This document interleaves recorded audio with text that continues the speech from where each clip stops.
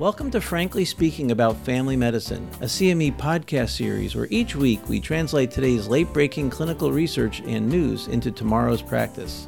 I'm Frank Domino, professor in the Department of Family Medicine and Community Health at the University of Massachusetts Medical School and editor-in-chief of the 5-Minute Clinical Consult series. Be sure to visit primed.com/podcast after the discussion for more information about today's article and to claim CME CE credit. A relatively healthy 52-year-old male comes into your office for a checkup. You notice that it's time for him to undergo colorectal cancer screening, and you recommend a colonoscopy. Like many patients, he is hesitant to undergo this test and asks if it's truly necessary, as he is otherwise healthy and no one in his family has ever had colon cancer. Does he need colorectal cancer screening? And if so, what are the best options for him if he doesn't want a colonoscopy? Hi, this is Frank Domino, and joining me today to discuss this topic is Dr. Robert Baldor, professor and chairman of the Department of Family Medicine at the University of Massachusetts Medical School Bay State campus. Thanks for coming today, Bob. Thanks, Frank. It's good to be back. Wow. So this is interesting. Doesn't everybody after 50 need colon cancer screening? What's the latest data?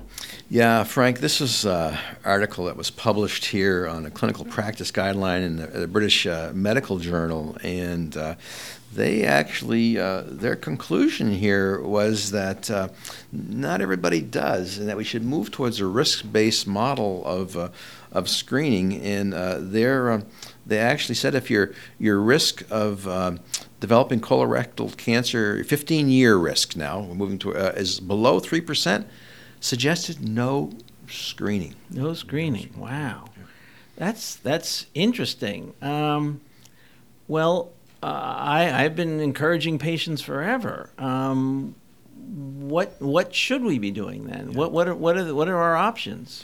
Yeah, I think this is really interesting because I think we're seeing more and more about shared decision making in practice, and this is another one of those things that's coming up to sort of saying, well, there should be some shared decision making around this. This is nothing absolute about this as what they did.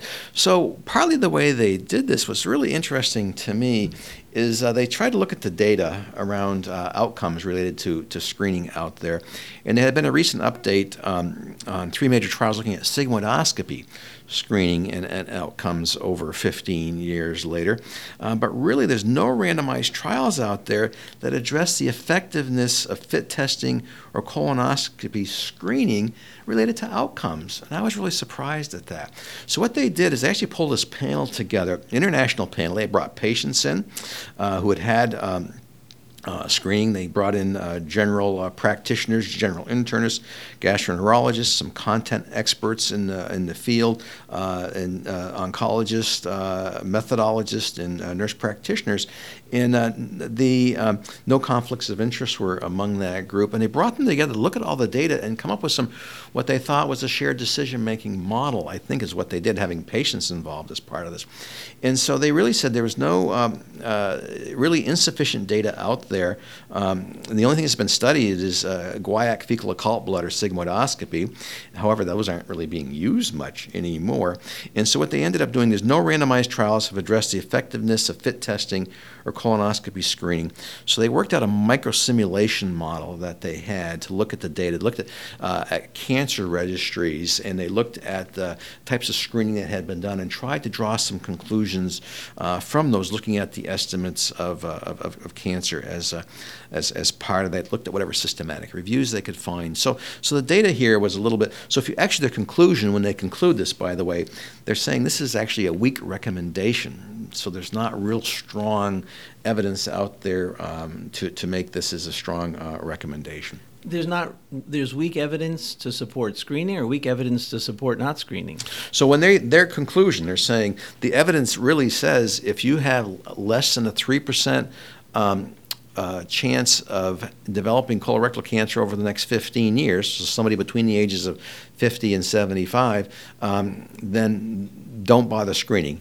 All right. And so they were saying, there's weak evidence for us making that, but we think it's a valuable thing to do. If you look at this screening and you say you're doing it, over the course of that time, how many lives are you going to save? Well, for every 1,000 people screened, probably 5. So, it really gets into, or not lives saved, but detection of cancer, it's about 5. So really interesting data trying to tease out what this actually means and how we integrate it into practice as we go forward. So you bring up an interesting question. You say if the 15-year risk is below 3%, screening is possibly not valuable. How do we decide if someone has a 15-year colorectal cancer risk? So, like most things, there's an app for that.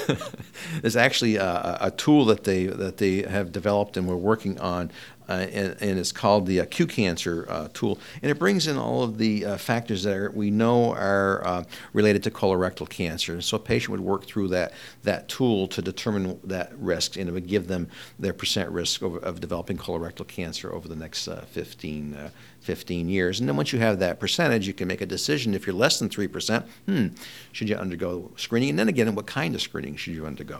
So the risk factors that they use are age, gender, ethnicity, smoking status, family history, etc. Pretty interesting that a tool can help predict things that accurately. I'm guessing that information then leads to my next question. You said the term shared decision making. How do we engage our patient with regards to his preferences with regards to screening and his cancer risk? Yeah, well, part of that is the I think colonoscopy still is the gold standard, by the way. But that preparation, time in the hospital, anesthesia, not pleasant for a lot of people. So there are other ways of testing, and I just wanted to review those because I've been using FIT-test for a long time, and I was actually for a number of years I used fecal occult blood testing, and it got supplanted by FIT testing, and so I actually wanted to look and say, well, what's going on with those tests? So just, if I may, for a minute, explain those. Sure. So the fecal occult blood testing, it's a chemical reaction dependent on the perioxidase activity of heme. And so therefore you get lots of false positive because it can be heme from anything. It's not just human blood. If somebody's had red meat, it'll do it. But also you can have a perioxidase reaction, and you see that in vitamin C and in plants and so on. So really a poor test, shouldn't even be used anymore at this point in the game. The FIT testing now, it's actually an antibody to human globulin, right? It's hemoglobin, so it's an antibody to the globin in the, I'm sorry, I said globulin. It's an antibody to the globin that's in hemoglobin that is there. So therefore, nothing to do. You could have animal blood. It's not going to react. You could have other things that are there. So it's not there. The other neat thing with the FIT test, if you have an upper GI bleed, human globin is degraded by the digestive tract upper. So really this is a detection for lower GI bleeding. And this test really has very good, a lot of qualified studies have showed the overall accuracy, 95% for the detection of colorectal cancer. And of course, we since 2014, we've actually had the availability of stool DNA testing that can be used. So what does that do? This is looking for the DNA that is present in colorectal cancer. So again, cancers have mutations in the DNA, and so it's picking up those DNA mutations that are seen in the stool. Interesting, it's got pretty good sensitivity and specificity, but some studies have shown it's been really detecting fewer than half of all large advanced adenomas. Actually has lower specificity compared to the FIT testing. So for the most part, if you look at the recommendations, the FIT testing is recommended over the Cologuard testing. And finally, there's a blood test. I don't know if you're aware of this. I wasn't aware of this until I was reading this article out there. It's a blood test, FDA approved here in 2016. It's looking at septin-9 DNA. It's found in tumor DNA, and it's shed in the bloodstream from intestinal tumors, and so it picks up that. Now, this test doesn't have very good sensitivity, but it has high specificity, so maybe something to be used for follow-up. Regardless, any of these testings, you're going to if any of these tests are positive, you need a colonoscopy so you can become a diagnostic colonoscopy at that point. So when you're discussing shared decision making, you can say your options. If your risk is less than 3%, you can do nothing, or we can go through a FIT testing or possibly some other testing. So you offer them a variety of options and try to follow the patient. I like that approach. This guideline, though, Frank, said if you're less than 3%, no testing. Don't bother. It wasn't saying one over colonoscopy. It was saying no testing. All right, but that raises my last question, Bob. So your risk is less than 3%. Maybe you go back and forth and talk about these options. What happens if your 52-year-old male goes on to develop colon cancer in 5 or 10 years? Are you liable for that?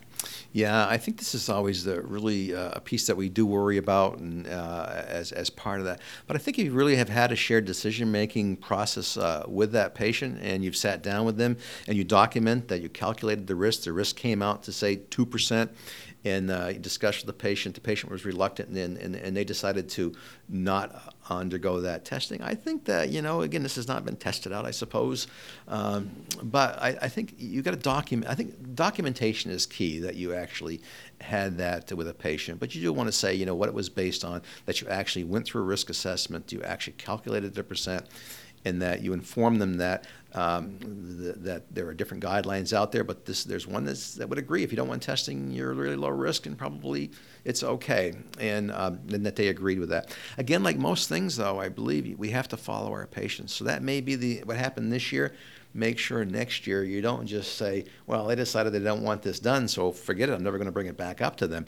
It does behoove us to come back the following year, because patients' values change over time and their understanding of these diseases change over time, and to sort of make sure that you have that follow-up. I think that makes very good sense. I wish there was a tool similar to this tool for prostate cancer or breast cancer, all the other common cancers, because I think it helps patients put in perspective why we do these tests, and maybe now why we don't do them. Bob, thank you so much. We'll make sure that the Q Cancer Calculator is on our landing page so that you can start using this with patients, and at least use it to initiate a discussion about if and how they want to be screened for colon cancer. Thanks, Bob.